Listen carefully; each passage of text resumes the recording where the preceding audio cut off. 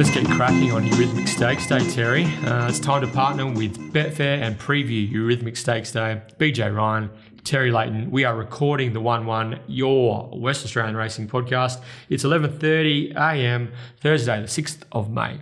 Pinjarra is racing today, not to be confused with Pinjarra Scarpside. This is original Pinjarra racing this afternoon. Albany on Friday, which is tomorrow. Eurythmic Stakes Day at Ascot, and it's Carnarvon's very first meeting of the season. That's Saturday, and we're off to the Goldfields, Guru. Standalone, our first one. Goldfields on Sunday. I haven't followed the Goldfields closely so far this year, so I've actually designated Friday for about a 10-hour block to go through all replays. And 10 hours. I love Kalgoorlie is my bread and butter track. If there's one track you could choose to, you said Scotty Emery's is Carnarvon. It's just Kalgoorlie, and it has been for a while. I just love punting in the Goldfields on a Sunday. Nothing like it, BJ. Nothing like it. But stay tuned throughout the show for info on how you can enter the Mundaring Hotels WA Racing Mastermind and the Market City meets Get Out Stakes competitions. Jeez, I've made a mouthful of that, haven't I?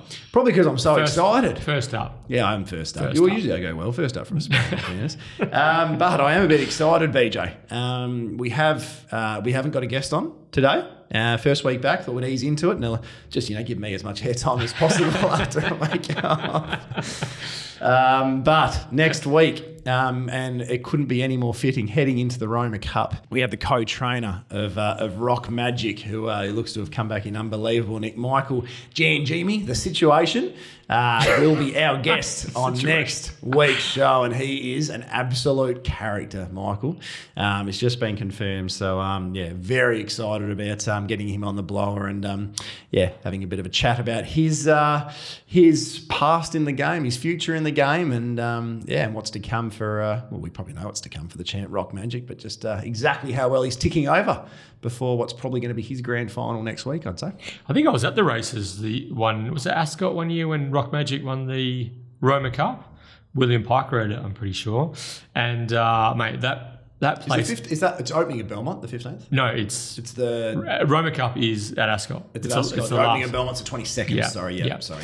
I'll tell you what, the Ganjimis, they lifted the roof off the grandstand that day. It was great stuff. It was good. It's good to see how they love winning and how excited they get. It just brings so much atmosphere to the track. It's good stuff. One of my biggest wins, well, comparatively at the time, was before I was even sort of doing this as regular as I am now, and he was still going around. Like, you just think how long Rock Magic has been around. It was about 7 years ago. I can't remember the race now, but just the longevity in a horse. You always dream. Might have been the Beaufine. That was his first big win. I can't remember exactly. Yeah. It was a long time ago, but you just you just dream about owning a horse like Rock Magic, don't you? Just to have 7 years of fun and 7 years of profitability, and the trips they've had over east. I mean, they've never won a big one over there, but they've run some big races. A horse of a lifetime, so, really. It certainly is. So, looking forward to Michael Janjimi next week, BJ. Okay. Let's get cracking on this preview, Terry. It's been a heap of rain around this week in Perth. Mm-hmm. I think prior to yesterday's midweek Ascot meeting, I think they had 71 mil. Is that right? I'm not sure. Yeah, it was a heavy 8 yeday. I don't think the track played too badly, actually. What do you think? I think the track's cooked. Sorry, so completely. The inside padlock race 1, you're going righto. The inside was. That's what I hate that type of stuff. Though straight away, it's like any pre-posters you've had on a horse drawn inside, you're in a bit of trouble. I thought after that it played okay. Once you just had to understand how it was playing. That was I should have said the form seemed to hold up all right, but it wasn't. There was a couple of pretty disappointing performances, whether they were the horse or whether they were track related. You'll have to decide yourself for the next starts. Horses like Empire Rain. Yeah. Yes. Who else? I mean, in the first, seeing Enticing come from last down the centre of the track on the surface, they might have gone really hard. I mean, Miami City and Bred to Flirt looked to get every sort of conceivable leaders back, and in the breeze, If you thought if Celebrity Man was going to get beaten, they were the two to do it. So interesting race. It's a really good one when you do your replays though, BJ. Just to it's hard to explain how much forgiveness you need to give to those on the pegs. Like horses in the last, Trade Thunder and Hard Occur, especially Trade Thunder. Going back inside. Well, going back inside that's just not respect. We don't want to get upset at the hoops or whatnot, but going back, I just think you're not respecting track conditions enough, and you're almost like, it's almost a bit of an arrogant move. Like, oh no, I'm just going to go. You just have to avoid it at all. You can't win a race there unless your horse is 6 lengths better than them. You can't win a race there. I spoke to Lockie yesterday, Lockie Taylor, and he said outside's at least 5 better, and I reckon that's minimum. That's bare minimum. So yesterday the rail was out 12. Was it 12 or 11 yesterday? 12, it says here. Okay, 12 yesterday. So this is a good segue into this meeting, and I don't know how to answer this. And to be honest, I think the guru in this area is Scotty Embry. He's a really good judge of track pattern and the way he goes about it and the way he records his data, and something I'm always looking to improve on. But it's at 9 metres on Saturday, BJ. The rain's been around. The rain should cease, I think, by about midnight tonight-ish type thing. I think there's a big storm on its way. Another one. In saying that, it's meant to be pouring now. So we'll have to watch and see. There's not going to be as much rain as we forecast. But I think it'll be a soft 5, soft 6. They raced at the 12, and that pad was cooked on Wednesday. So are we thinking a few horses off the fence here is going to be bad? Are we thinking we want to get 7 horses off the fence? Are we thinking we want to be hard on the fence at the 9 metres? So we've got that 3 metre gap between the 9 and the 12. Yep. So that freshest pattern. This is where you can overthink things at times, but it's going to be very interesting. What part of the surface is good? What's bad? I don't really have a strong opinion, to be honest with you. They haven't used the 9 to 12, so you've got to think those 3 metres should be better. They've got to be right inside or right outside. One or the other. Yeah. I think that's going to be the case. But in saying that, I'm at the 9 metres. It tends to play really fairly, and I think rather than trying to say, okay, I'm going to try and avoid horses in lanes 3 to 7, like that's how you're just going to mentally cook yourself. Yeah. So I'm just allowing for a fair track. Good. Very plain and simply. Soft 5, soft 6, you agree? Maybe 7, 8. I was sort of thinking 7, 8. Yeah, especially if that front comes through tonight. Yeah. It just hasn't had enough chance to dry out. Depends how much sun comes out tomorrow, Saturday morning. Yeah. Soft 6, I think. Soft 6, soft 7. Yeah. That's probably where we'll stick on here. But 71 mil in 24 hours they got prior to Wednesday's meeting. So that's significant. It certainly was significant. As we always say, it's that the patterns will emerge. Races 1, 2, 3, and 4, and it is a great day, and we're not trying to pump Betfair up here. It's a great day to bet. Let's pump Betfair. It's just such a good day to bet late. Patterns will develop. Like in saying that, there's a couple yesterday. Big Money Macanto, despite drawing 1, I found that really interesting, and I also found and I'll be honest with you, I'd taken the 460 playing red as one. He's playing red one, or surely. I'm a little bit different of the opinion. I thought Chris Parnham gave that a 10 out of 10. I thought the horse, Adam said himself, wasn't 100% fit. So I thought holding it up and as long as he did, I thought that was the right move actually. And I've done my arse in the race, so I'm talking with an empty pocket. But I know a lot of people disagree with me that he should have got going earlier. But I thought it had its chance to win the race, to be honest with you. But where was I going? I've lost my train of thought. You were saying about Macanto for one money. Sometimes the money, but there is real good opportunities. It might prove that the rail on the inside pad's red hot and you want to be leading at the 9 metres. It could also prove that the rail is dead cold and you want to be out nice and wide and you can sort of bet accordingly. So unless you really think you're getting a really good price early, it's a great day to bet late, I think, especially in the latter races. Where are they betting late, Terry? Betfair.com.au.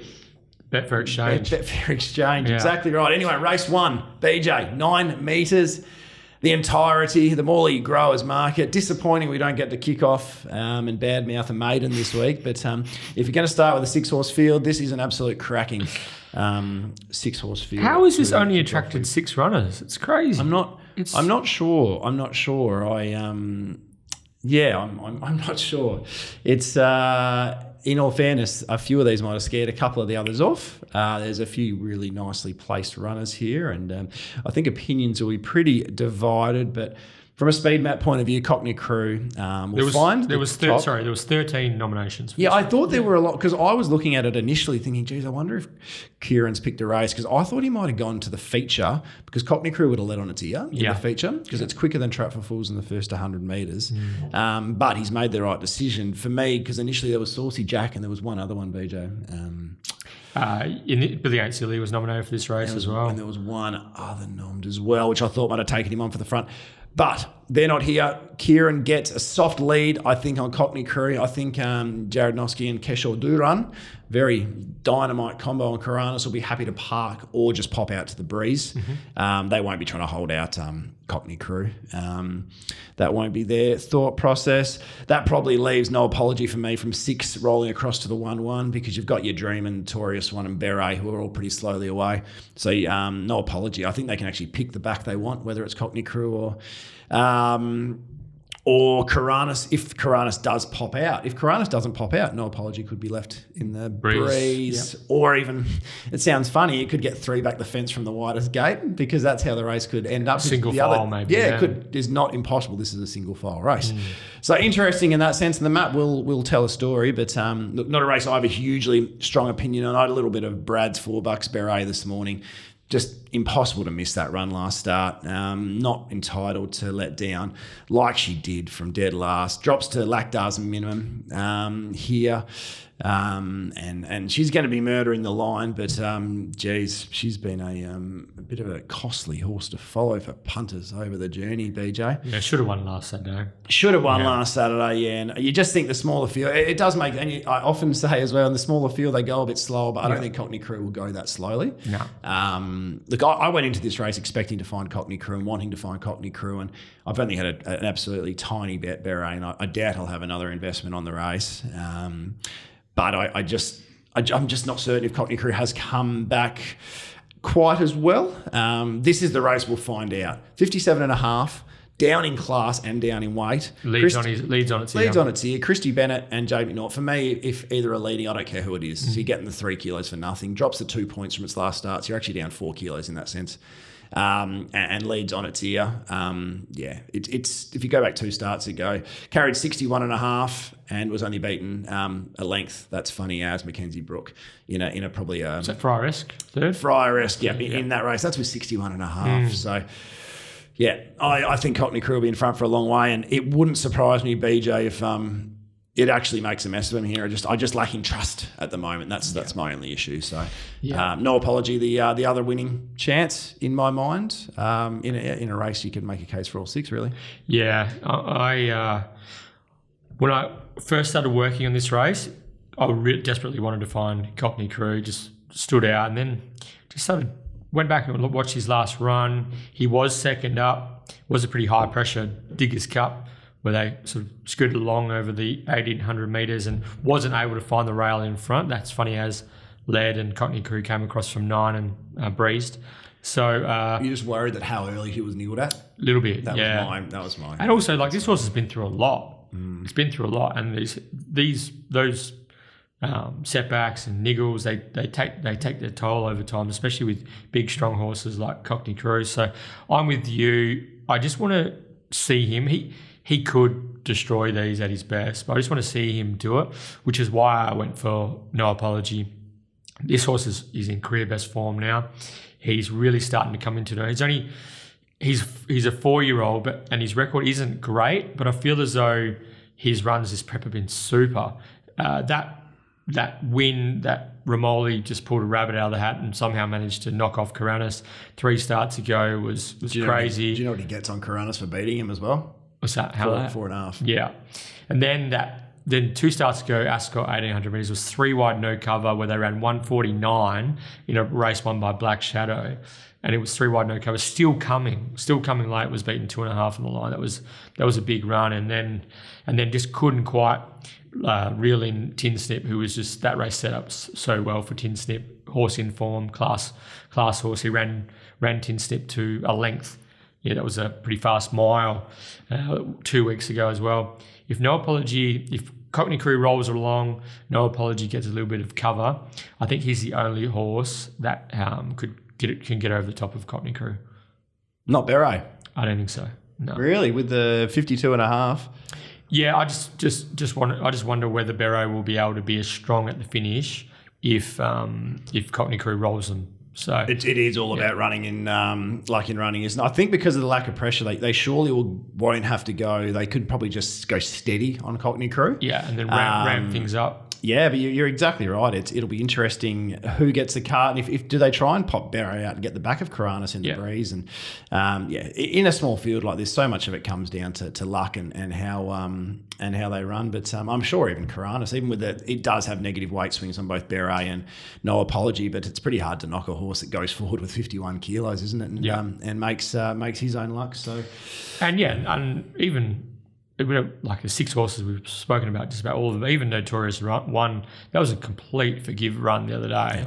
And to be beaten, to finish as close as it did under the circumstances that it faced was crazy. So, but for me, I just thought that No Apology is rock hard, racing really well, has some good, strong form lines, drops to the minimum, exactly on the 72 minimum. It's handicapper's rating, and I think he's the one that's going to take it up to Cockney Crew for mine. So I was No Apology on top, looking for about $4, Guru.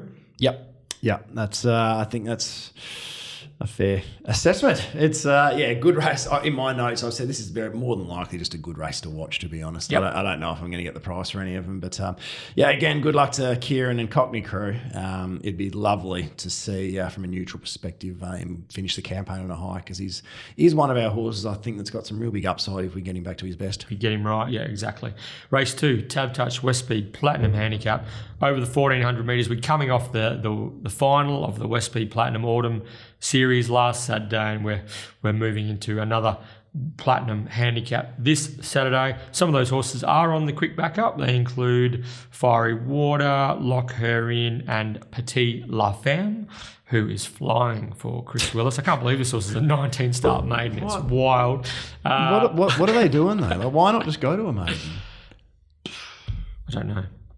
Is there a thought process about weight? They want to carry the 54. They think she doesn't handle the extra couple of kilos. It's very, very odd. Like, good on her. Like, she just ran fourth in a $100,000 race last week. That's nothing to sneeze at. But she could go on in this period. Her last 5 runs, if she went maiden class 1, class 3, she's probably won 3 of her last 5 with those type of runs. You know what I mean? I'd love to ask him. I'd love to ask him what the strategy it might is. Maybe just the owner wants to go on a bit of fun on Saturdays or whatnot. But interestingly placed. But she's the horse in this market you look at and you go, she's basically equal second favourite at the moment. And that's why you just go, well, I have to back Born to Try. Yeah. Like if she's the equal second favourite, I mean, dearie. Stands out like the proverbial. It does. Yeah, again, the price isn't there. Again, well, I've got to make sure I get stuck into Brad as much as possible here, but he went up $2.90 this morning, which I think would have been a lovely price to get completely set at. But was that half a moment? That was no, that's a moment. It's a moment? Yeah, it's 3/4. 3/4. Yeah, it's a McManus moment, a 3/4 moment. But no, in his defence, I shuffled her in from 250 to 210. I think late in was my that your market. last roll? I had Fiery Water a lot closer in the market. Fiery Water's a complete forgive last start, like I was talking about beforehand. Forget any of those on speed. Don't have to watch it. But if you go back through Fiery Water's wins, they're all, and when he's led and won, they're all just, he just gets there. He beats horses that haven't franked it. He's pulled up mildly lame as well, so I'm surprised it's backing up. Yeah, it is interesting. Interesting. That's one in that sense. Fiery Water we're talking about. Yeah, but you wouldn't. You wouldn't.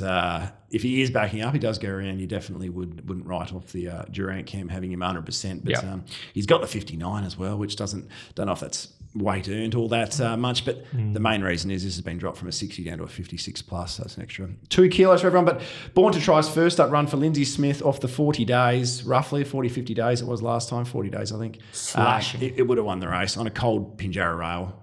It would have won this race quite comfortably. The one thing Born to Try as punters, we sort of lost faith in her reliability under Ross Price. Briefly. Yeah, she was super, and the next start didn't turn up type thing. So always runs really nice races fresh. The 60 odd days, 1400, that's something I'm usually a bit concerned about, but not with Lindsay Smith and not with this horse. I think from 5 she maybe can land 3 pairs back, and look, as long as Fiery Water or Audi La, who was you can't miss that trial of Audi La. So Audi La at her or his, BJ? His. at his last 8 starts, beaten home 7 runners, right? Been beaten about 14,000 lengths in total.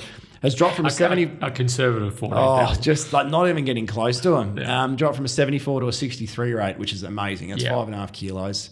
At his best, lands in the breeze here, or even presses on and takes it up, and they probably don't catch him.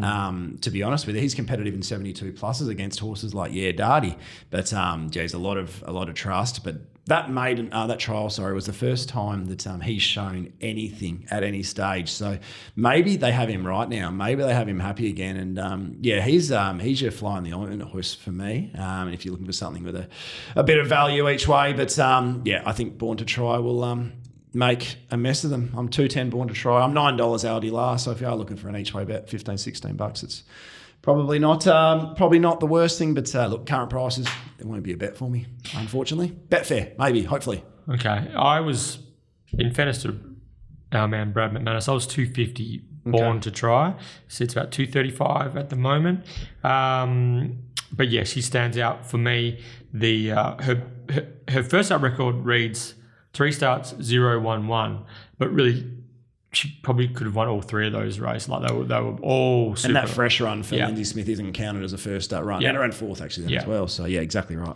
So and then and really should have won her last 3 starts. Ran into a flying some sort in one of those as well from memory. So and then sort of just got swooped on by Chicklet one day at Bunbury, Born to Try, and then kicked back to run it to a head. Then it won at Ascot, and then it ran into Reliable Star at over 2,000 at Bunbury on Bunbury Cup Day. It went huge over that run against Chicklet was its best run last campaign. Yeah. He went forward. And then it was back to it had no right to show any ticker at all and be in that finish. And I know Chicklet trained off probably last start, but Chicklet's a pretty good horse, and especially a good horse fresh. So. And it was set up for Chicklet that day. Yeah, 100% it was. Born to Try stands out as the winner for me. Terry made a good case for LD La. I didn't actually recognise how far this horse has slipped in the handicappers rating. That's a good pick up, Terry, because you're right. He's won 6 races, LD La. So and Jade goes well. And that trial was I thought the horse that could be the shock treatment, fly in the ointment, as Terry said, could be Lock Her In. I didn't actually mind its run in the West Speed final the other day. Sort of went forward, got bottled up, ended up getting pushed all the way back to, I think it says here in the form 11th, but it was 11th with nowhere to go, and then sort of had to weave out into space, and then went to the line almost as well as anything, I feel. Chloe Azzopardi has won on this horse twice. Suited smaller field, can roll forward on the quick backer. I wouldn't be surprised if Lock Her In runs a cheeky race as well. That type of race, isn't it? And just a note, Racebook says bar plates are on hip wiggle. Bar plates are not on hip wiggle. They're not? No, they're not. Announcement this morning. Michael Grantham is a trainer to follow. He's a genuine gun, but it's a difference between getting him to improve from certain trainers to him, but getting one to improve from Danny Morton will be his biggest test to date. So can't have hip wiggle just yet, but watch him, follow him, and when he takes on a horse for its look at Captain Chaos, look at even Top Trade, what he's done from Neville Parnham, couldn't get that to win a race at Narrogin, and he's got it to win a few. So follow Michael Grantham, BJ. Very good. Race 3, happy 70th Terry Brennan play. It's a 2-hour race for the over the 1,100 metres. Neville Parnham holds the aces, doesn't he? Flying Missile versus Ultimate Command. I think these 2 fillies have raced against each other 4 or 5 times already in their careers. And I think Flying Missile has the edge, and that's a fair enough statement. However, Terry, do the markets reflect the size of the edge and the gap between the 2 fillies? I think the markets are probably a little bit skew. If the one thing you got to remember is when you win a 2-year-old race, you don't get penalised full whack, the full whack in the weights. There's only meets Ultimate Command, despite running second Flying Missile, it's only the 1 kilo instead of the 1.5. It's not now I say it out loud, it's not that big a deal actually. Yeah. But look, the barrier draw is pretty crucial for Ultimate Command as well. Means we'll be able to lead, and Flying Missile will have to breeze again. There was 0.7 between them last start. There's not much in it. It's just sort of an on the day thing. If something goes a little bit wrong or right or whatnot, but this isn't a race I went deep into knowing that I was not going to like anything else. I think Eurythmic Stakes was given that last start, that win under William Pike. I think it was it was a little bit of a gift. Christmas came early for the Trevor Andrews yard. Astrape, I think, could end up being the best horse in this race. I agree. But from barrier 9, it's going to need a steer and a half, and it's just hard to back a horse from 9 who might get back against some really strong leaders. And then 8 No Other Man looked to have its chance against him last start. So I thought 8 No Other Man was disappointing last start. Very disappointing. Yeah. It's one if you can forgive it. The $14 each way is a problem. I mean, if the stable again, the SP turnaround is insignificant, isn't it? It is. Yeah, that's extreme. That's bang on. That's absolutely bang on. But no, the money came strong Flying Missile last start, and Neville Parnham's always been big on the horse. So I think Flying Missile will win, but I think the gap between it and Ultimate Command in the price is wrong. And look, if you're like me and you're just purely a price punter, you can see a reason to have a spec on Ultimate Command at $6, $7, $8 type thing. I did this race market wise. I was $225 Flying Missile, $450 Ultimate Command. Now, whether or not it would have been interesting to see if this race was over 1,000, whether Ultimate Command could turn the tables. The 1,100 probably suits Flying Missile a touch more at this stage. I think Flying Missile's a touch stronger, but she's still got a breeze again, and it's hard winning from the breeze. So she did it well the other day. Can she do it again? Also coming off that both coming off Karrakatta plate run. So, and she's a 2-year-old that's been up for over 2 months now as well. She trialled on the 15th of March. So, they've been up for, I suppose, Ultimate Command. So they've been up for a while. So, good race to steer clear. Or just have a little spec on Ultimate Command. Or probably should be a touch closer in the market. Yeah, I'm with you. I think Astrape is a horse of the future. But for me, it's Flying Missile, Ultimate Command. They're going to dominate the speed map. They're going to dominate the market. And they're just going to dominate the race. I agree.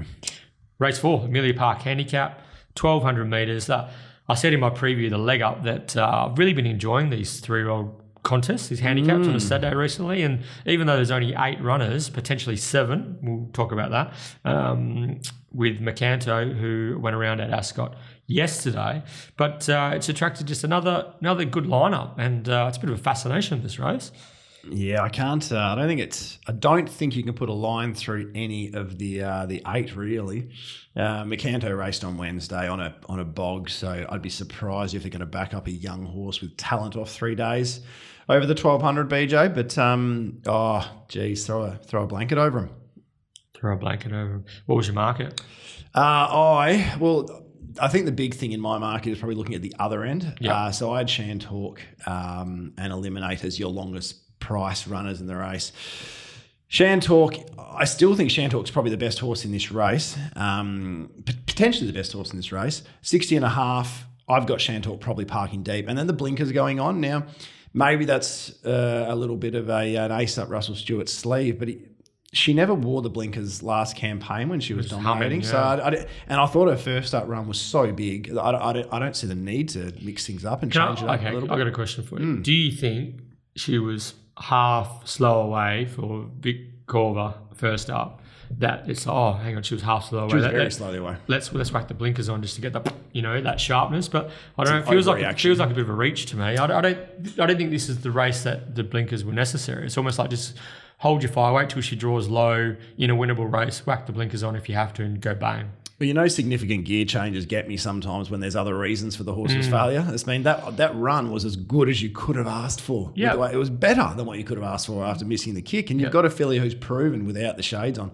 Sort of like, what was the horse the other day? Big Screen. So Big Screen's come out, shades on at the 1,500 metres, brained them, got to the top, won a maiden easily. Okay, beat G-Force, won a maiden easily. Then came out next start.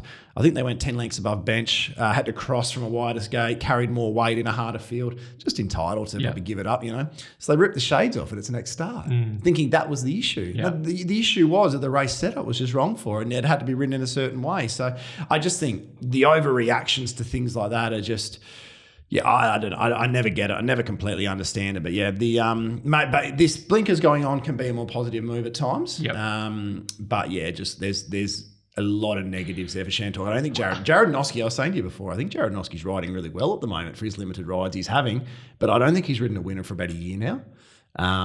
So it's always hard to trust someone that isn't riding as much as he once was. But Shantalk is probably the lay, and that's probably the biggest standout for me on the current markets. Well, how how can you find a way to get her to win with 60.5 from 7 in a race? 6. Let's put her in 6. Let's say Macanto's coming out. Okay. So let's jump her in 6. I've got First Law in the 1-1. I've got Fanta leading, Shantalk Breeze, How's the Serenity, and Fanta getting across the Berg.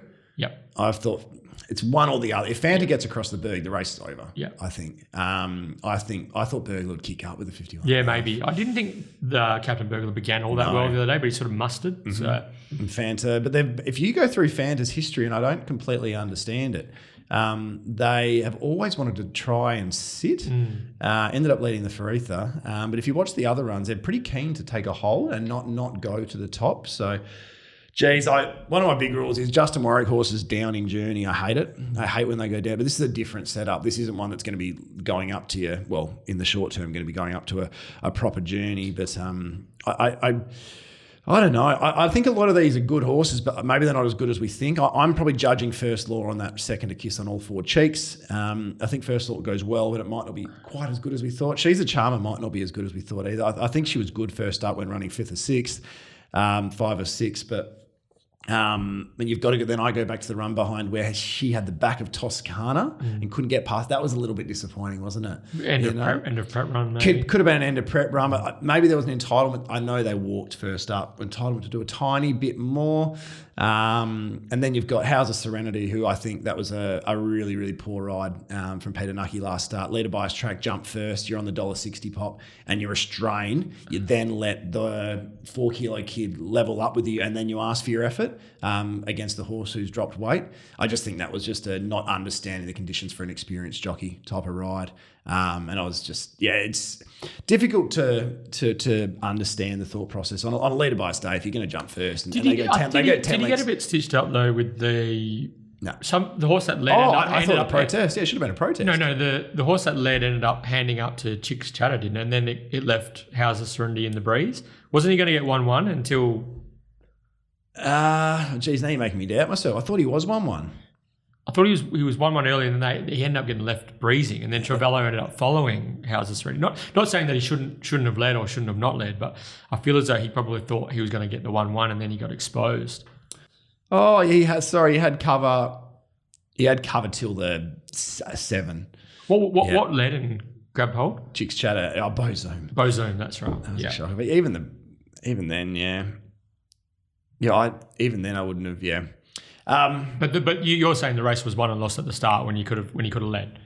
Yeah, you should just let it roll to the top. Gotcha. I think they've gone severe. They've gone very, a fair way below benchmark, and that's just my opinion. You'd like to see an aggressive ride when you can tell that they're not exactly motoring along, and you know how the track's playing, and horses on speed were suited massively that day. So anyway, How's the Serenity? I don't think you can judge it on that run. More judge it on the run versus Captain Chaos. It's going to grab the back of either Captain Berg or Fanta, or it could end up could end up 3 back the fence if they both cross. But I don't think that will occur. She's a Charmer. Where have you got it? 3 back, 1 off. Yeah, maybe 3 the fence. Yeah. Yeah, in a little. It's going to need a little bit of luck from there, but that might be the way to ride a horse like this, perhaps. Yeah, a bit of a cup night feel about it, BJ. But look, it wouldn't surprise me if any of these runners, even though I've got Shantalk that price and I won't be near it, wouldn't surprise me if Jared Noski pulls out a gem and they can win on it. But look, just a slight lean to Fanta, and Captain Burglar's come up above my price as well with the 51.5. Don't think it's got the class, but geez, if this was at 1,400, I'd be super, super keen. Fanta would be almost immoral for me if it was 1,400. Yeah. It's the 1,200, which is the major issue. But I only go at the 1,200. BJ, who did Fanta knock off? It's Dom to Shoot. Dom to Shoot. Yeah, exactly right. So. Fanta was leaders back. She's got to you the other day. They ran 122 for the 1,400 after going like well above benchmark early, and Divine Pair was breezing that day, and it come out yesterday and whacked him. It did. Whacked Sun and Timescale. Timescale was gone very, very early. That to Divine Pairs come out of that and go whack. What's Fanta going to do on Saturday? Mm-hmm. Good little race. I'm just going pure gut feel here. I've got with the She's a Charmer. There's just something in her that I think if Bernie Miller and Paddy Carberry can get her spot on the day, that her best is electric, and she can sort of park, wait for gaps, and accelerate. If that happens, just especially down on 54.5. I noticed there was a month between her trial and her first up run. I'm pretty sure there was a minor setback heading into that first up run. She comes through that, drops in weight, low draw, ridden quiet, utilise her finishing burst. I think this could be the day for She's a Charmer. That's a pure gut trying to predict her level of talent. So that was the way I went. She's a Charmer. I was looking for about $4. She's above that at the moment, so that was the go for me. But my numbers down the page were She's a Charmer, First Law, Fanta. They were the top three, but throw a blanket over them. I think Eliminate's going to be a good filly in time. I wouldn't talk you out of any of these. However, for me, I think She's a Charmer.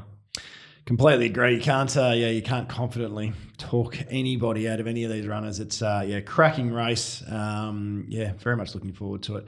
Hoping to see if Fanta creeps out to a little bit longer. I'll be on. I've marked Fanta a slight favourite. So for the sake of a tip, Fanta, and if you're looking for a mad each way bet or something at a longer price, I think Captain Burglar, if they can kick up and lead with 51.5, can give some cheek. The Berg. All right. But Fanta for me. It's time.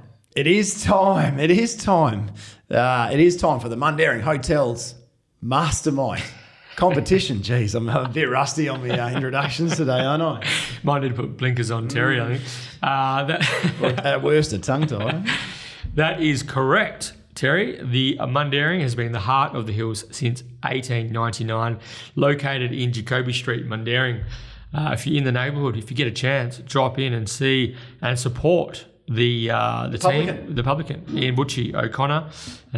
Say good day. Let him know you're a 1-1 listener. The Mundaring has been like a lot of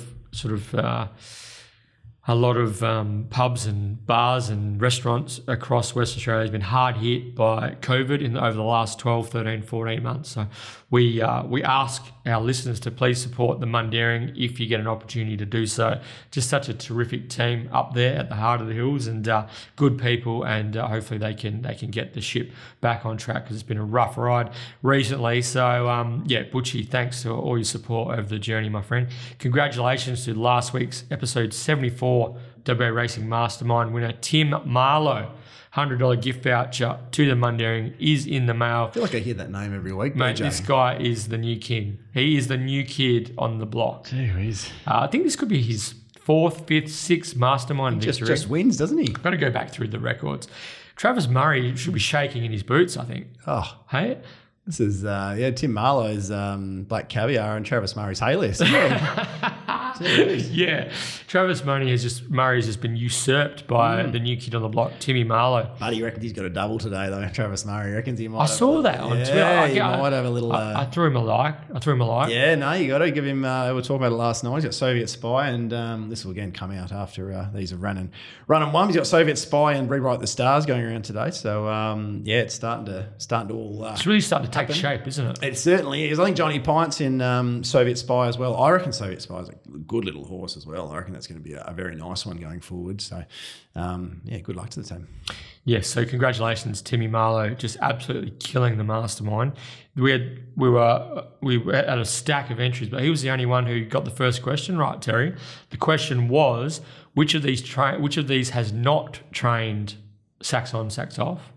Brock Luthwaite, Brian Kersley, and Brian Rogers. I haven't had a proper chance to discuss that really, because I was off the while I was away. I was sort of off the phone a bit more and whatnot, and I watched the race, and I told you actually I had something on Go It Alone at about 50-60 to 1. It was beaten a narrow margin, but all I could do after the race was just laugh, thinking that sacks on, sacks off the horse is going to represent us at the big one. At the bull. It's just amazing. Look, I don't want to take anything away from the win, and sacks on, sacks off's been a very good horse to me over the journey, obviously, but why I spoke to one of the trainers in the $100,000 race during the week about they were disappointed they couldn't claim, because it's a 58 plus, and apparently the rule is races $100,000 or more you can't claim.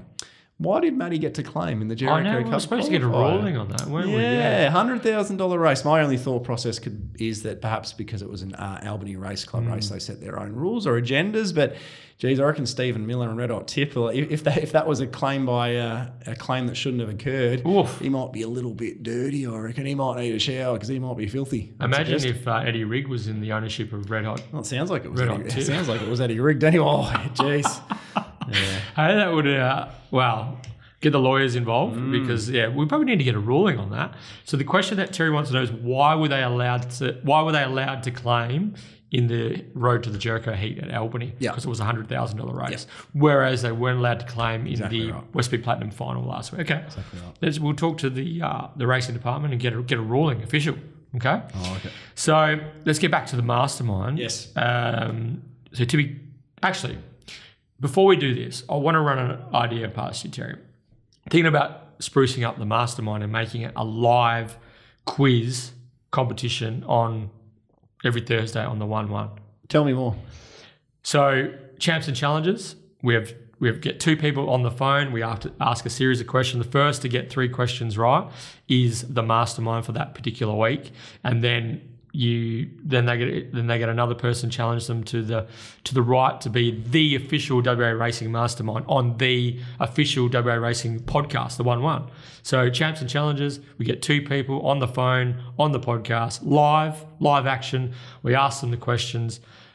Pretty authentic, isn't it? If you get the answers in first, then you salute the judge. I like that. And we have the reigning champ continues on week after week. Week after week. Yeah, I like that. We can, maybe we start up with we give Travis Murray week 1 or something and see how long he can kick off. Maybe Marlowe versus Murray week 1. The 2 heavyweights. What do you reckon? Yeah, then we can go through and get some good names. Some of the old favourites. We can get Lockie Taylor's. Maybe we do like a coin flip where you get to pick the category. We give them a choice of category: Perth Cup winners, Railway Stake winners. I don't mind that. There's a bit to unpack here, isn't there? We could have a bit of fun with this. Yeah, no, I think that sounds like otherwise Timmy Marlowe's just going to be eating for free every week, so we've got to make him earn it, perhaps. Yeah, this could have legs. This could be something special. We'll talk to Ian Butchie O'Connor at my 40th on Saturday night too. Yes. Terry. Hopefully it goes ahead. Yeah, is it an open invite to all 1-1 listeners? Or? Open invite, all 1-1 Are you going to open her up? You open her up. Are we? Yeah, right. Oh, we've got to get to where's the Grand Bar and Bistro on Saturday night. It's the only place to be in Perth, I reckon. So, I'll be there, front and centre, and open invite. Oh, I like that. Imagine if we get Butchie. We might get Ian. He fancies himself as a WA Racing historian, so he could be our first. What are we going to give him if he wins, though? Yeah, knock off. He could have a hat. Give him 6 hats or something. Yeah. All right, so that's something in the pipeline. I like it, and we'll thrash it out on Saturday night and see if we can come to a conclusion. But for this week, Terry, episode 75, to be crowned this week's mastermind, you'll need to answer the following 3 questions correctly. Number 1, how old is Rock Magic? In horse or human years? What is horse years? Well, for a dog, it's 7 to 1, isn't it? Yeah. What is horse years? I have to look that up. Horses tend to I've never understood the dog years thing. Well, I think it's because the average age of a dog would be 15 or 14, 13. So you times that by 7 to get average the life expectancy. I think so. But that's what I have no idea. Again, we'll discuss that on our important stuff. Yeah. How old is Rock Magic? Question 2. Name the trainer who saddled up the Quinella in last year's Eurythmic Stakes. Question 3. Name the horse that Chris Parnham recorded his 100th Metropolitan win for the season at Ascot yesterday. They are the 3 questions. If you know the answers, please send them through via direct message to @the11pod on Twitter, and you can be in the running for that much sought after $100 gift voucher to the Mundaring. Terry. 3 from 3, I reckon you'll find.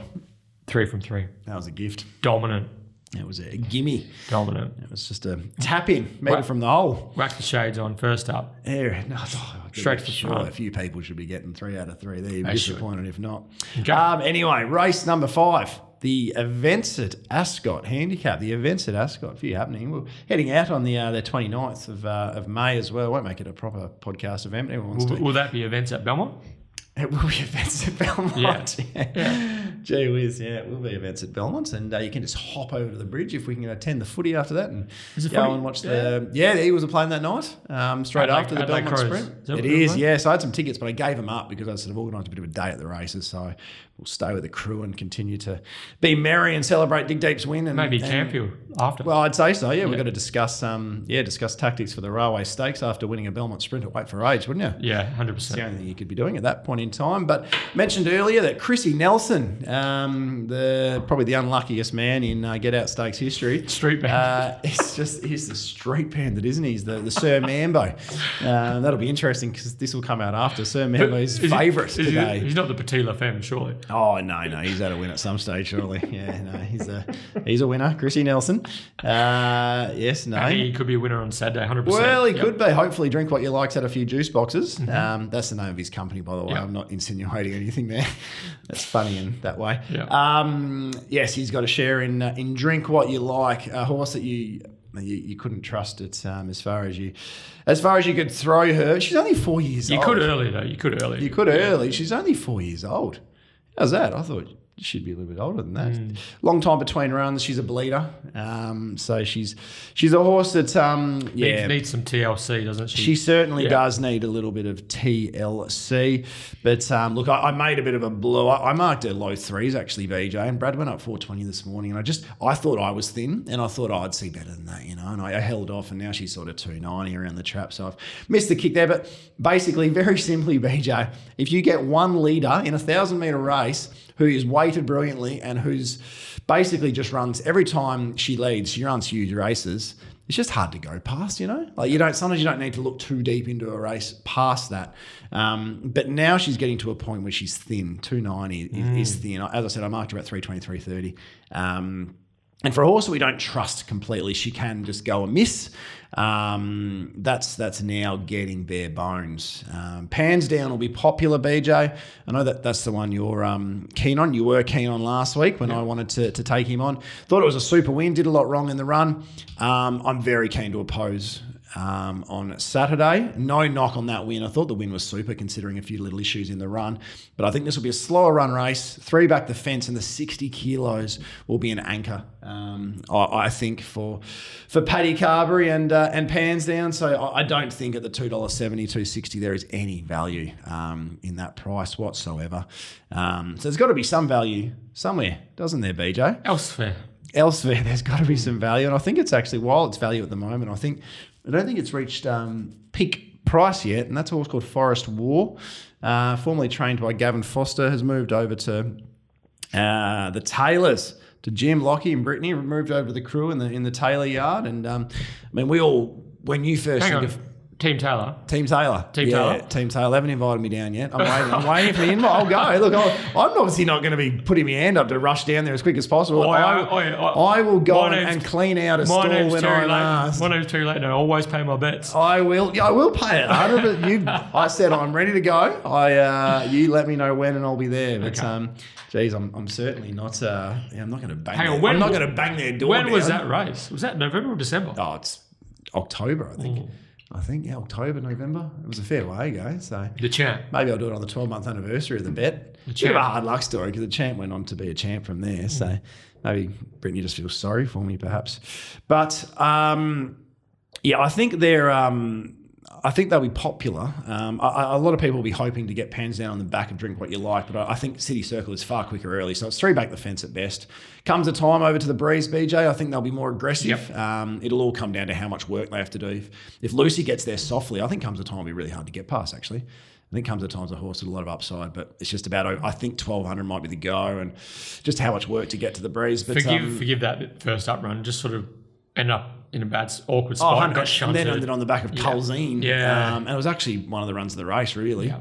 So I think, and you got to remember it's funny because it paid about the same price. It's funny because people will see that run and think Comes a Time was disappointing, but it just wasn't a good setup. Yep. And the thing is, from 8, this might end up a bad setup. If it doesn't step well again, it's going to end up in a sticky spot and it might be unwinnable. So that's probably why the 850 is about right. I think I'm about 750 Comes a Time. But Forest War is the one you could speculate on.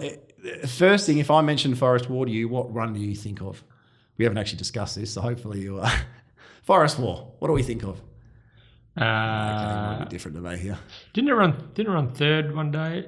Beating- No, sorry. It won a race at Ascot one day where it beat Guestine with Andrew Castle on board. Yeah, Yes. it's more the horse that ran third, I think, that day. Or Who was fourth, that? it does Indian Pacific. Of course. Yes. Yeah, it's just a race I always remember, and the way the race was whacked run him. and won. It whacked him. It really did whack him. And as you said, with Andy Castle on, it was just a super win. Even last campaign, first up, has been beaten a length Platinum Bullet Resort, That's right, man. yeah. And then second up, Pikey from a wide gate has basically sat deep the trip, and it's run third, beaten 1.9 in a 66 plus. It's I think pretty, that was pretty like good stuff. a Jaguar Mood Swings, I think. Yeah, it was Mood Swings in Yeah, second. I think you might have been on Mood Swings that day. That was a tough old day. That's the 100-to-1 multi day. I tipped that to a few people. I said Sun Pair at Esperance. Fangio. We got about $4 Fangio. You know? There was 3 meetings in the day. Yeah, 3 meetings in a day. I said lob the $4 Fangio into the $5 Sun Power, so that's 20-to-1 into the $5 Mood Swings, and you get 100-to-1. Dirty Rotten like a That's Jag. a good thing. And they ran it. So Sun Power had already won, and they ran Mood Swings, and because there was a delay in Albany, they ran those 2 races at the same time. So we've got a big screen and then a phone screen. And on the phone screen, we're watching Mood Swings, and Fangio's home on the big screen. Everyone's on it. Everyone's on the 100-to-1 multi. We've all gone around the phone, and the bloke Kent started celebrating. Big Wet. Started celebrating because he thought, because he's not as big a racing follower, he thought Mood Swings was the other one. It was obviously a very tight photo, and we're all celebrating. Then we've got it at 100-to-1, and unfortunately, like a Jaguar, popped its nose in front and cost me what would have easily been probably my biggest ever collect, I'd suggest. So disappointing stuff, but a good story to tell in the future nonetheless. Anyway, where am I going? Forest War just wins. Forest War. No, definitely doesn't just win. But first up, ran into that really hot C1 with a 61.5. I'm always willing to forgive a horse that wants to sit and sprint with 61.5. And then second up, massive leader by a stay. Chrissy Nicol, I thought was going to go past Eliminate at the top of the straight. Did you think it was going to go past it? Yeah. He then laid at least level peg it. Checked off its heels, and if Eliminate's in this, I'm tipping Eliminate. Yeah. I reckon, to be honest with you. So, I think we can forgive that again. I maybe want to see a bit more final 100, perhaps, but Chrissy Nicol is probably a bit easy on the horse. Yeah, agree. Move to Jimmy Taylor, more professional, more full-time operation than Gavin Foster. If they can just find a length in the 10 days or so it's been with Jimmy Taylor, I think it'll be coming late and relatively hard to hold out if they can find that extra length. So, look, I'm willing to speculate at the prices now. I really want it to be on Drink What You Like, BJ, but at $2.90, that's not going to do me. That's not going to get me. But the $9.50 Forest War, and again, market-wise, I think you told me earlier you've got Forest War comfortable double figures. I could have marked it in 5s. I could have marked it 15s. I've ended up marking it 5.50. But yeah, $9.50 at the moment. I'm pretty happy having something on Forest War in a speculatory sense. Okay. Yeah, I was really impressed with Pansdown's ability to overcome challenges in run and to really have that will to win late when things didn't go to plan. So I think with a clean getaway from 2, Pansdown can land somewhere in the first 4 or 5 in running. All comes down to the start with this particular race. It's going to get harder for him to pick up and let down with 60, as Terry outlined. But I feel as though Pansdown's a horse who's destined for bigger and better things than this. I think he's been well placed again by Simon A.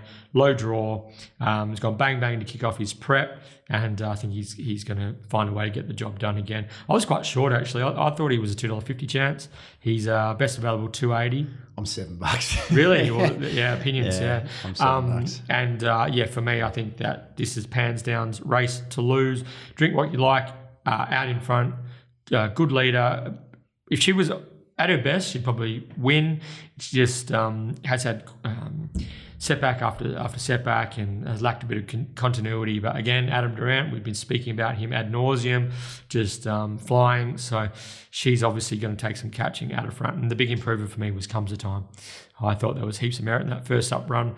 2 lead-up trials were good, has some strong form, basically throughout its whole career. Comes a Time, if positive tactics from Lucy and Justin Warwick, and Comes a Time can figure in the finish with me as well.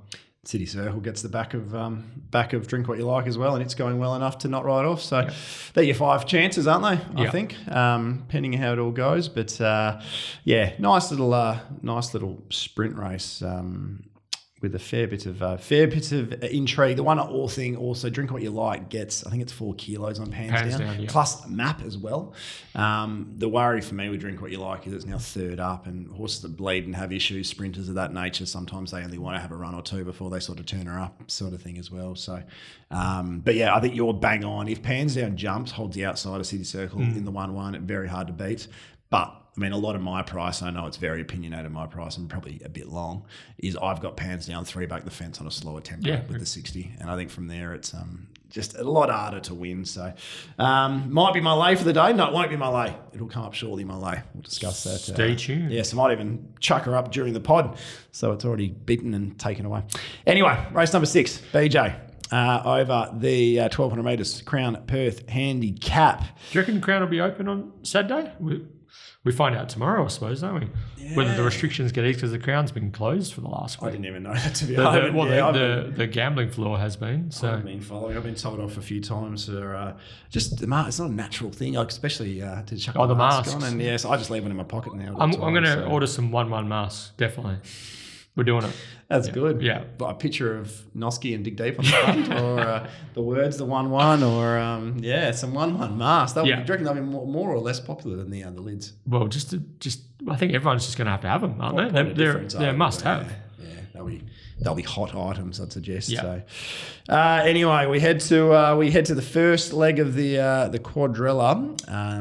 Actually, don't mind one here, BJ. Quite excited about Cape the Reins. This race, actually. From a speed map point of view, the first thing we've probably got to discuss is we've got the Geraldton Visitor. Big season in Gero for Kenny Luck. Went up a stack of points. Good job by the team there. A good little money spinner. From barrier 1. So we've got Kenny Luck in 1 and Some Sort in 4. How do you envisage the first 100 metres of this race being run, BJ? Because they're not coming up here to fornicate with spiders with Kenny Luck. I wouldn't have thought. But I suspect Some Sort, Kenny Luck's a little bit of a musterer. But I suspect Some Sort is quicker if they want to get across. And they did just fail from the breeze badly in Albany with Some Sort, but they might attribute that to the blinkers or the travel. I thought Some Sort's strong enough to cross. Yeah, that's the thing. So it will be interesting what occurs in that sense. I don't want to be on Some Sort even if crossing Kenny Luck, but it will be massively advantageous to Some Sort because Kenny Luck should be a roadblock behind Some Sort. But if Kenny Luck does kick up, Some Sort's $1 million to 1, I think, from the breeze, to be honest. But so that they'll sort themselves out in that way. If that does kick up Glasgow, if Kenny Luck does kick up, Glasgow Girl should sail across to the breeze. Yep. If Some Sort crosses, a Glasgow Girl will sail across to the breeze. With some degree of ease. I think there isn't a huge amount of speed in this when I sat down and did it. Bo Zoom can kick up, but it's probably happy tucking in behind them. But if Kenny Luck does kick up, which I think is a big chance still, that it kicks up and leads, Glasgow Girl might be caught deep. But as I said, there is a lack of speed in this, so it wouldn't surprise me that you could just about get Ryan Hill in the 1-1 from 11. All right, you're going to do it? I'm not willing to jam. No, I'm not going to. You're the jammer. You're the jammer. You're the peanut butter and jammer. But look, I don't think it's as ugly a map for Glasgow Girl as it might look on paper. I agree. But I still think it's a time we've got to probably now take on Glasgow Girl off 28 days. Been scratched a couple of times as well. So whether there was a little setback or whatnot, and she's retained her best form, this isn't the same map she got at her last 2. So we'll take on Glasgow Girl at the $7. We'll take on Some Sort at the $5. You're then talking about horses like Island Charm. I'm surprised second favourite. I've actually got Island Charm third favourite, but I thought that might be one that was missed by the market. I agree. Yeah, just been given none in its last couple. I wonder if we'll get a tactics announcement. Well, they should. They should try and ride it exactly as they wanted to last start. Let's not go into that again. But Island Charm should muster up and land not too far, probably 3 back, 1 off, even a bit closer if they can. But Roy seems to just be, if you look at the fields at Albany on Friday, some of his have just had enough. Just going round and around. I understand that for some trainers, but Roy's had a big season. Like, give these horses a break and get them back. They're good horses. Like, I don't know. Some of them just keep going round and around and around and around. I don't know how good that can be for the longevity of the animal. Dizzy, don't they? They do get dizzy. So, whether Island Charm's had enough, I'm not sure. But, I was $8 on Island Charm thinking I might see 14, 15 and be able to spec it. So, happy that it's below my price. Don't have to worry about it. Moshard went super in the Miss Kentucky rodeo form race, which is obviously huge. But you've got to be brave taking a horse. And this is second up now. And I think Moshard usually puts in its best fresh, 61 kilos back last. 1,200 as well. And, exactly right. So, look, it can win on its last run, but you can ask some questions. And you got Glasgow Girl next to it. But I don't think you're getting the value for what it needs to how mammoth the task is. Exactly right. Yeah, exactly right. 750 at the moment. Yeah, exactly right. And then you got Chicks Picks next in line, who to me just looks a tired horse at the moment. I need to see a bit more from. So that leaves the favourite is Angelic Miss, rightly so, deserves to be favourite. Month between runs is a little unique for a horse, and the tongue tie going on as well. BJ, I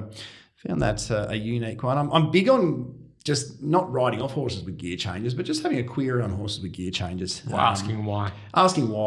So obviously they think it choked down, which is fair enough. And then Simon would be very astute in that sense. Look, the speed map looks like there should be enough speed on, and I think the speed looks a bit of a query. So I'm looking for horses to run on and get past them here, BJ.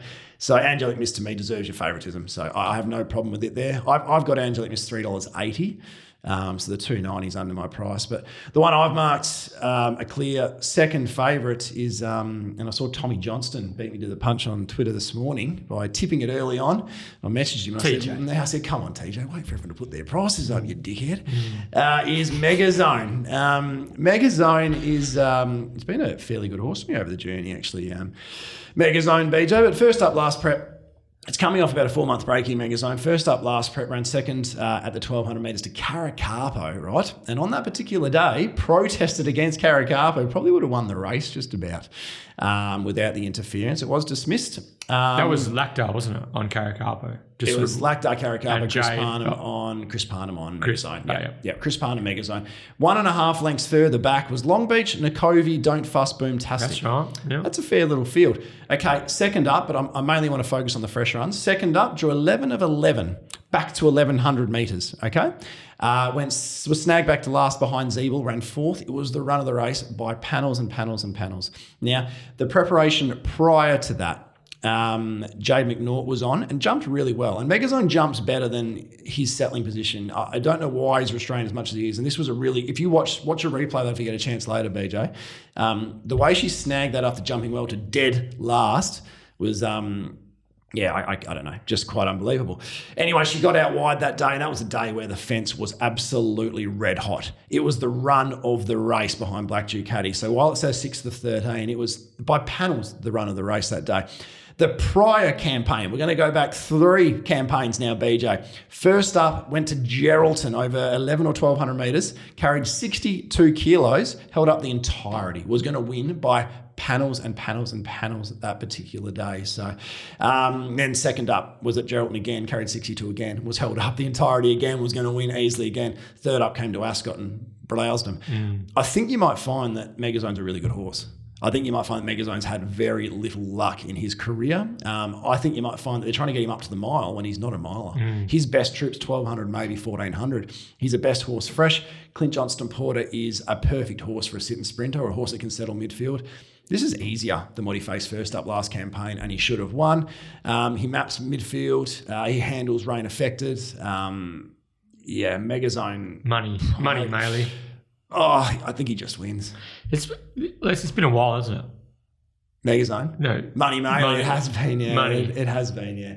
I don't think he just wins because he's first up. And there's obviously some queries about a trainer having him 100%, but his first up run from his last 3 campaigns, coming off the exact same type of break each occasion, they would have gone very close to winning this. So, and I think for barrier 6, he can have a little head start on Angelic Miss and Diablery and Moshard. I think he can run a really big race, and I think it's about $12, $13 each way. That's plenty for me, BJ. So Megazone juice, a little bit of juice, a little bit of juice in that, I think. So we can have something on each way. Okay, yeah, I sort of snuck Megazone in a little bit under the radar into my leg up, but thinking he was a horse that I definitely wanted to be on if the price was right, and I concur with Terry that that's a terrific each way sort of investment in when you take Megazone's peak form. Barrier 6 is that mid draw. He probably lands midfield. CJP, stalking, lots of ticks. I do like Angelic Miss as a horse. Salmonate, flying, Chris Parnham, top jock. She's going to have to get back and run on again. Still, she's probably going to be making the run with Megazone, maybe even following Megazone into the race. She's a mare on the rise. Is Angelic Miss. I think she's definitely the horse to beat. Price wise, where was I? I was $3.25. Angelic Miss, and I think I was $9 Megazone. Hard. Yeah. Megazone's a type of horse that's hard to price, isn't it? Like it's funny. I've got Megazone sort of around the $5 mark, knowing that was bare bones. But my notes have said like hoping this goes up $15 each way. Even the 12 it went up. I'm like, well, am I going to see better late? What's going to happen here with this market? But yeah, I think, and an old rule, and professional sports punter actually told me this, is if you're in doubt and it's well above your price and you're very happy with it, just take it. Take it. Okay. Yeah, just take it. If it ever happens to trade longer, so be it. Doesn't mean you've got a smaller price. You can just, so be it. Wrapping this up in a bow, I think Angelic Miss is the winner, but I won't be losing if Megazone salutes as well. So they're the two for me. I'm happy to almost put a line through most of the others. They're going to fight out the finish. Megazone each way. Okay. Did I make that clear? You made it clear. Crystal clear. Race number 7. Race 7 is the feature of the day. Eurythmic Stakes, $100,000. 2150 metres. It's another of these quality handicaps with the 62 kilo maximum top weight. And we have a similar lineup to the Diggers Cup only a fortnight ago, where Maricino proved victorious, Trap for Full second, Come Play With Me third, though those three appear to be the three major players again, Terry. Maricino heavily backed with Pike on, got the 1-1 and saluted, seemed to get all the favours. Come Play With Me, Trap for Full was both good. Can either of those two 62 kilos top weights turn the tables on the in-form Maricino? I'm relatively confident that both will actually, BJ. I think Maricino was given a 10 out of 10 from Pike. The race setup, the race shape, as we said going into it, just everything just pointed to Maricino, just getting every single favour in the run. Tick, tick, tick. I think we both like the drop back to 1,800 as well. I'm not convinced. I know the previous two wins were over 2,200 and 2,100, but Maricino beat home Unreliable and Brutus Maximus with really nice weights and gaits. So I don't think that gives you a true opinion if he is a stayer or not, or his best distance is over the staying trip. But look, from barrier 8, does Chris Parnham always have to go forward and land in the breeze here?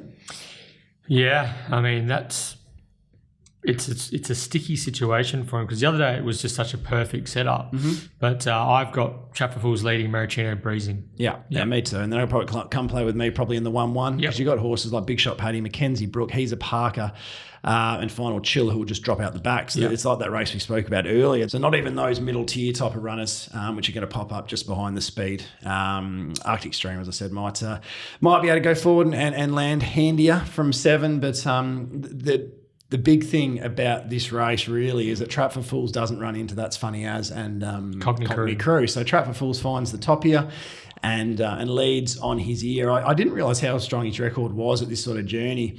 And track and distance numbers. I mean, 10 starts, 8 wins, 11 starts, distance, 9 wins. He really does love the 2100 just in general. But the drier the track is, I think, is also the key for Trap for Fools. If we can get to a soft 6, soft 5, I think Trap for Fools will go to the top and be really, really, really hard to beat. The thing with this race is you need to allow for what's going to happen mid-race, and I'm certain that we will see Final Chill at about the 1,000-metre mark go and take off. I think Brad Willer needs to let Final Chill go and do its thing out in front, give him a couple length kick clear, and what he needs to probably then do is not allow Trap for Fools to have any halt in momentum. The moment that Trap for Fools gets held up for a second, he doesn't go as well. Which was why his last run was so good. Because he actually did get held up and pratted at stages. If you watch the head on, I mean, they were laying in a little bit on him, or laying out, I should say, on him. yeah, when Maricino went past him, and the big reason I was so keen on Maricino last start is that Maricino and Trapper Fools were always going to sprint together. Yeah. And I don't care how you're weighted, and you can say, it should have more weight, it should do this and that. But if Maricino is going to sprint next to Trapper Fools, there's only going to be one winner, especially when there's a 7 kilo difference. Yeah. But if Trapper Fools is allowed to roll in front, and I think I said this to you off air before we started, if Final Chill wasn't in this race, right? Final Chill wasn't in this race, I would have priced Trapper Fools about $1.60 here. Trapper Fools have been completely unbeatable in this race. Goes to the top, rolls them along, make sure nothing takes it on mid-race, and they just don't catch him. So, look, for me, Trapper Fools, as long as he can peel out off the back of Final Chill at the right time, not get held up at all, just continue the momentum into the race, not let Maricino chop him in, because the moment he gets chopped in, trying to pick up and out sprint them, I don't know if he can do that. But geez, if Bradwell Wheeler just keeps him free-wheeling, free-flowing in the run, I don't think they'll beat him. Come Play With Me is the only danger in my mind. But even then, I'm wary, and I have been wary about horses second up off a bit of a break up in journey type thing. It's a lot of horses failing, and it's something I'm trying to sort of pay more attention to at the moment. After performing well first up. Mackenzie Brook, we saw come right back, flat 1 second up. It seems to be more prevalent. And again, this is only for me. This is only something I'm noticing, and I'm only just starting to work on this now. And it might just be a wives' tale. It might just be something that, not a wives' tale, it might just be something that I've noticed recently that is just coincidental. There isn't the data size that I probably I want at the moment, but it was something we're keeping a closer eye on. But horses over a journey, second up after a big run fresh, tend to be just a little bit flat at that second up run. So just a watch on Come Play for me in that sense. But yeah, pretty confident that's the Quinella. Trapper Fools, Come Play With Me, and Big Lane Trapper Fools. I think it's the same Quinella, Terry, but I've got a different exactor. So I'm going for Come Play With Me on top from Trapper Fools. I am taking on Maricino as well. Just a different setup here, rising in trip, rising in weight. The map doesn't look as advantageous, although Chris Parnham can do everything. He might go back. There's a chance they might think, let's go back, knowing Final Chill is going to go mid-race. Yeah. Do we go with Final Chill? Yeah. There's a few different elements to this race. I just thought Come Play With Me was so big. I really like the way that he began in the Diggers Cup.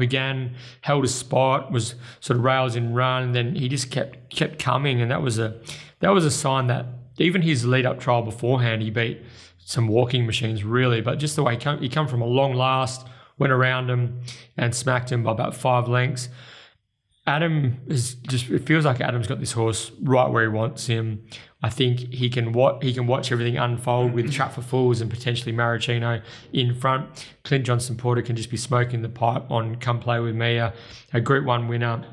And a really good horse in his own right. He's won 13 from 37. Loves a wet track too, Come Play With Me. Yeah. So the wetter the better almost, I believe. So just from the type of run he's going to get, he's going to conserve so much fuel. If he turns up anywhere near what he was last start, and even if there's a little bit of elevation, I think Come Play With Me just about wins this. So he's mine. I think Come Play With Me, Trap for Fools will fight out the finish.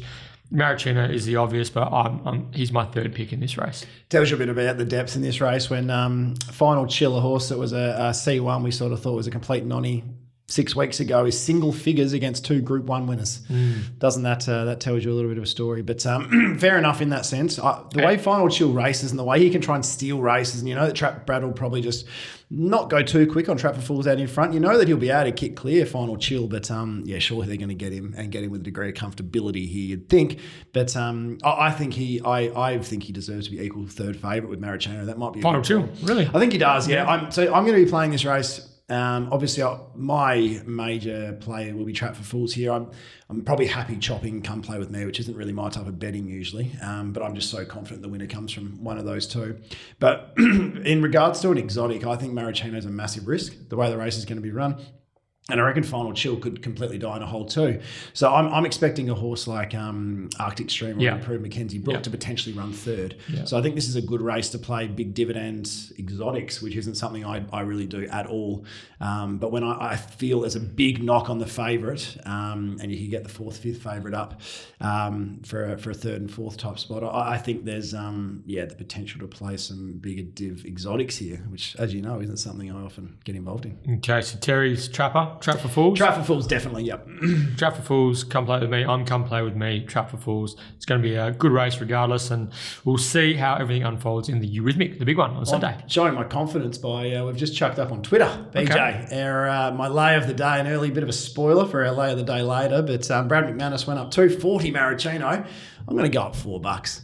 That's probably a little generous. I've got it significantly longer. That's why I'm willing to put that price up. But put up $1.60 Celebrity Man. Should we check in what Pete McCormick thinks about Maraschino? Yeah, he'll like that, won't he? I've taken his 440 last week. I took his 440 last week, and this week I'm chopping her out. So maybe he might try and get his own back on me here. But no, it's you can't have any allegiances in punting. It's a horses for courses setup. So we'll take it on and see if we can keep our streak of lays losing.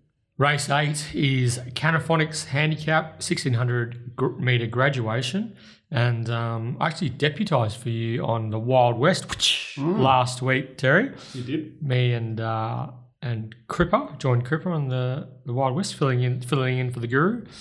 Big shoes, and we both agreed that Magic Will Reign was the horse to follow out of the Ascot 24th of April meeting, and if we're going to follow up, then this is the race that we're following up, because he is entered in a very winnable assignment here, second up over the mile. He will face stiff opposition from the likes of Sentimental Queen, Carragini Aurora. There will be people who will be wanting to make cases for Sweet Angeline Eurasia Sluice Box, maybe even Depara or Piccolo Signora down the bottom. So there's a few different ways in which punters will be looking to play race 8 of the day. But for mine, I was just so taken with not only the first up run from Magic Will Reign, but also the 2 lead-up trials beforehand. Magic Will Reign first up over 1,400 metres, got back to last, was ridden quiet and ran on impressively, fastest 200, last 200 of the day. How different will it be up in weight with the claim rising to the mile, Terry? Is this a race that you'll be looking to play? Because for me, it just even though Magic Will Reign screamed out to me, it did look like trap. There's potential trap race. Yeah, Magic Will Reign. It's funny. I said to you before, what the first thing when you thought of Forest War? What's the first thing you think of? What's the first thing you think of with Magic Will Reign? Does anything come to your mind? The slaughter of the punters.com.au slaughter of the week. We were not the year, the week. Might have won an annual award. Yeah, it was a difficult watch for punters at Kalgoorlie last year with Magic Will Reign, but it's another one of the Durant camp that looks to have come back in just as good, if not better order than it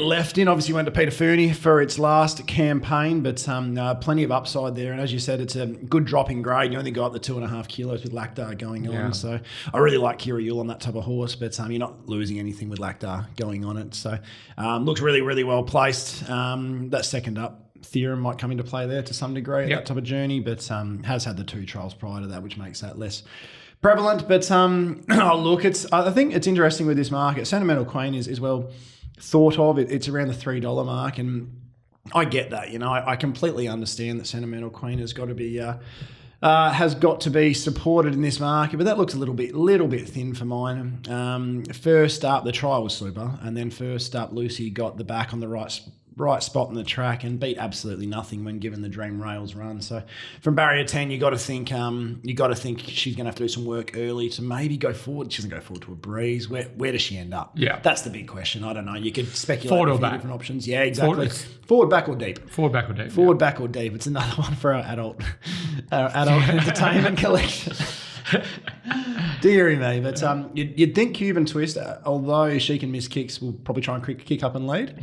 Eurasia could go forward, but I think Eurasia's a better horse off speed. In saying that, it's a couple of consecutive placings on speed, so maybe they might show aggression again. But from there, you've really got a real lack of speed. So I'm looking at a horse that's going to settle not too far from them. I think was super last week and is in this off the 7 days, and that's Carragini Aurora.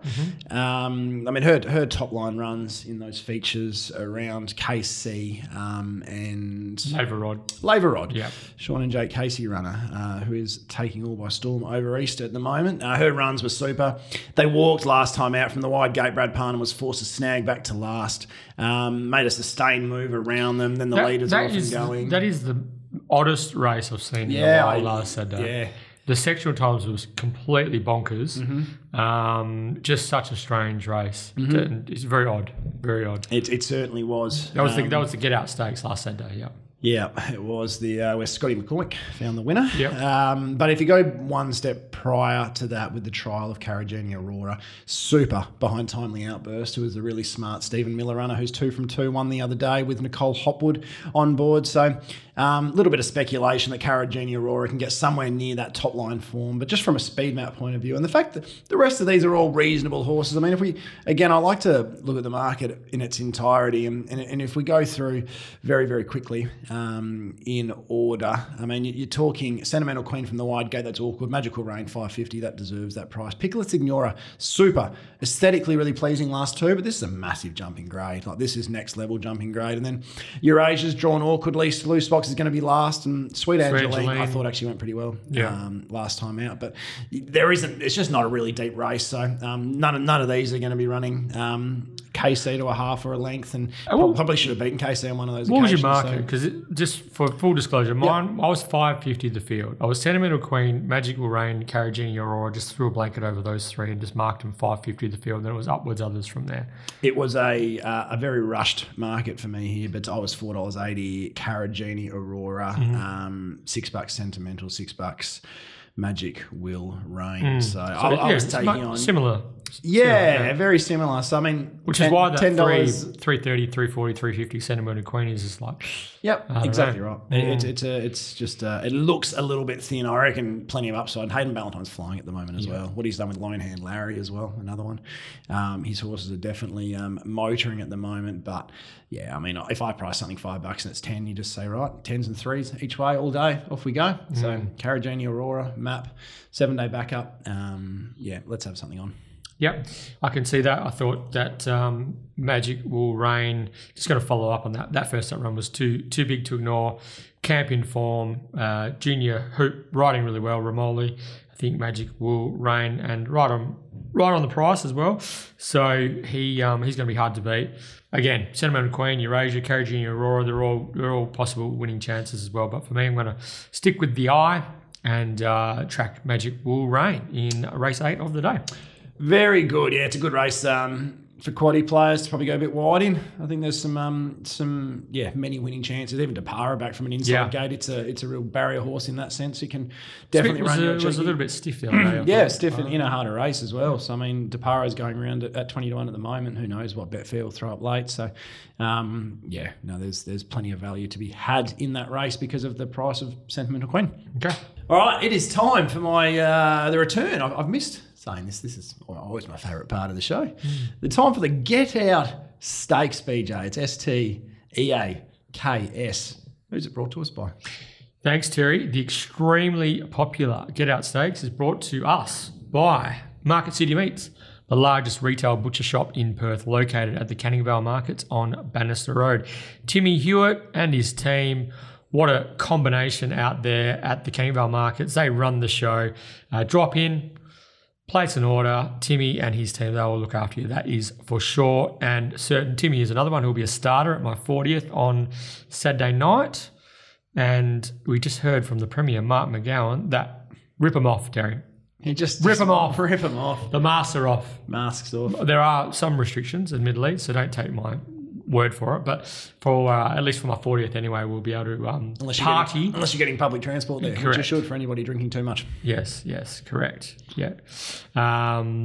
So master off. Timmy's going to be there. It's going to be a good night there. Free for all. Looking forward. Hopefully we get a few of the past guests just listen to this and turn up. We might get a few of from the what was it called? The Young Star Rising series. Yeah. It's just the more the merrier. So I'm hoping we see a few. Well, there's a TV screen there, so we might be able to put Sky Channel late up, or there might be some UK stuff that we could get stuck into. Who knows? Do some of my best work at about 11 p.m. as well. So that might be a sight to behold. But no, I'm very, very much looking forward to it. And there's the alarm telling me there's a straight race about to run at Pinjarra. All right, BJ. Okay. Congratulations to last week's episode 74 winner, Andrew Garner. He was closest to the pin with nearest the pin with his star line prediction, knocking off Scotty McCormick and the bridesmaid himself, Chris Nelson. Now, Andrew is based in New South Wales and has kindly suggested that we jackpot the get out this week. So, listeners, listen up.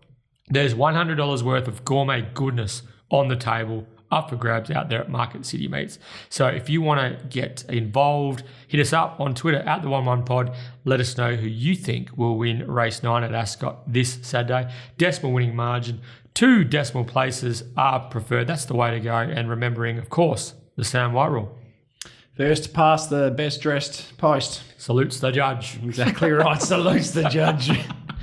Yeah, that was good stuff, isn't it? It's good to see Mr. Albie back here as well, isn't it? Well, I'm hoping it's good to see Mr. Albie back. We missed him. 602 days off the scene, so good luck to the connections. Pull a wag with Mr. Albie, but look, spent a fair while on the other races, so I probably won't go too deep here. Weights and scales, speed map, Billy Ain't Silly. As long as Billy Ain't Silly doesn't train off, Billy Ain't Silly wins this race. Mm-hmm. You mentioned intuition earlier, and my feel is that Billy Ain't Silly might train off soon, being a 3-year-old. So I think every man and his dog will be thinking the even money is a pop in, pop out job, but you do have to be wary on he's only fallen in alongside Minnie Winnie last start, who didn't go too well. But in saying that, Tin Snip ran third. Tin Snip ran third, came out and won, and Tin Snip actually gets loses weight on Billy Ain't Silly here. So soft map, Lactar rides at 52.5, so it's actually catch weight, no dead weight in the saddle. Love that. Love it. Looks your winner from the top. But yeah, I've marked Billy $2.10. I doubt you get much better than that, but I'm not going to be suggesting a big go in. I'd be waiting for the day and seeing there's a pattern. Rail could be off by the end of the day and we can find something with a bit of cover coming down the outside. Rock on Tommy will trade $60 late on Betfair, and if you're looking for a Mandy, that could be you each. Hey, he's up. But You stole me thunder. Oh, did I? Yeah. Oh, geez, Billy Ain't Silly should be winning, but I'm not going to take even money. I don't think that's thin. Betfair Exchange late, betting late, betfair.com.au. That's the way I'm going to go. So I still think it'll trade about $2. You reckon it's going to trade about? I think it has to trade. It ticks a couple, doesn't it? Yeah. Depend if the rail's playing nicely and it's all going well in that sense. I forgot to get me bet on at Pinjarra, BJ. This could be a difficult watch for me, couldn't it? Did it win? It's in the run now, actually. So anyway, continue. Let's ride the wave here with the Guru. Who are we going to be on? I was just meant to have something very small and speedy pied 150 to 1. So, and it's got the wrong part of the track here. So Bradley McManus has been declaring what's it called? A few people liked it. It doesn't look like it's travelling all that well. Neither's mine, actually. I'm glad I missed that one. In my defence, it was 150 to 1. Sock off, BJ, under a hold. Canted in. Yeah, well, it looks like it's about to canter in, yeah. Under a hold. Big run from mine, actually. It's going to be beaten about 14 lengths, but it was a good 14 though. You cannot draw that side of the Pinjarra service and be competitive in the slightest. I think you might find Spice Delight, Marty Allen scratched it earlier in the day. I reckon that's a very good thing he scratched. Because if it ran from barrier 1 there at $1.60, I reckon a few punters would have been left reeling. Shrewd from Marty. Anyway, tell me about Rock on Tommy. Is that where you're heading? I don't know. Rock on Tommy was probably going to be my Maddie. I just had a look at the prices. I sort of flagged him as a horse to follow prior to his last run, and he went good. Just sort of probably should have finished a bit closer as well. Jason Watting just had to grab hold the last 4 or 5 strides when he ran out a bit of galloping room there. And but again, Billy Ain't Silly's been a good horse to me this preparation. Been sort of tracking him really closely for a while now. Just think that even money just seems real thin for mine.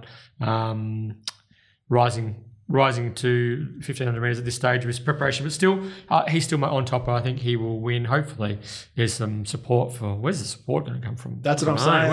I think the $2 is fair enough. Where's the support going to come from? You're basically backing him not to train off here. Yeah. The 52.5 is a gift for a horse on speed, 1,500, a little bit of sting out the ground. It's probably where you're going to So the market's either going to come for Tin Snip, Creator. I think they'll all get the wobbles. I think you'll just find Billy Silly holds firm, and you're right. Price late. You're right, Terry. There might be something mad that comes for again. You might see a $60 late Rock on Tommy. 27's $550. That won't get me. But if we're talking 60s late Rock on Tommy, you could have something silly mad on. But Billy Silly should. Because Bruce Almighty's next came off the rank $950. So yeah. Yeah, all right. It's a head scratcher, isn't it? Yeah. It's a so bloody head scratcher. Went to bet. So anyway, but Billy Silly should be winning. Really, really quality 3-year-old on the rise. And let's see if we can make it 4 straight. All right. Brings us to the end of a preview of a meeting which I've mainly got interest in late. This rain is just continuing to pour outside. I know it's probably a bit late now because I've already gone past race 7. The only thing I will say is if this rain continues to come, Trap Fools is now not bare bones price. I'm $260 Trap Fools, but if this rain continues to come Friday and we race on a soft 7 or something even worse, just pull out of Trap for Fools. And I'd be leaning to come play with me anyway. It's just one thing I probably should have been more stronger on beforehand. But when doing my form, I've allowed for a soft 5, soft 6, which might not have been as accurate, just looking at the weather. Anyway, BJ, that was absolute dribble I just spoke. What is your Betfair best betting proposition of the day? Yes, Terry, my Betfair best betting proposition of the day. Nothing fancy. Race 2, number 2, Born to Try, stands out like a sore thumb for mine. Delta? Yes, Delta, exactly. Born to Try should be too good for them. Pretty keen. Race 2, my Betfair best. I think it should be winning. Megazone each way. Race 6. When was the last time I made Megazone my best bet on the card? Do you remember that? Yeah, 1-2, didn't it? Yeah, but it was our mock podcast before we released that That's episode right, number yes, 1. Yes. We sat down, did a mock one, and it got up at about 20 to 1? No, $35 for the RSP. So it's a shame we couldn't start an episode earlier. BJ, I'll just tell you all about that now. Have to dig out the archives. Megazone each way at $10, $11. That's easily my best. Okay. Lay? Maricino. It's already on Betfair. Yeah. Money where mouth is. I'm taking on Maricino as well, but my other lay for the day, she was my lay first up as well. I'm going to go again. Just think it's going to be really challenging for Shantor with gate 7, 60.5. I'm going to take her on again. Broadcast. Jeez, Mr. Popular BJ over here.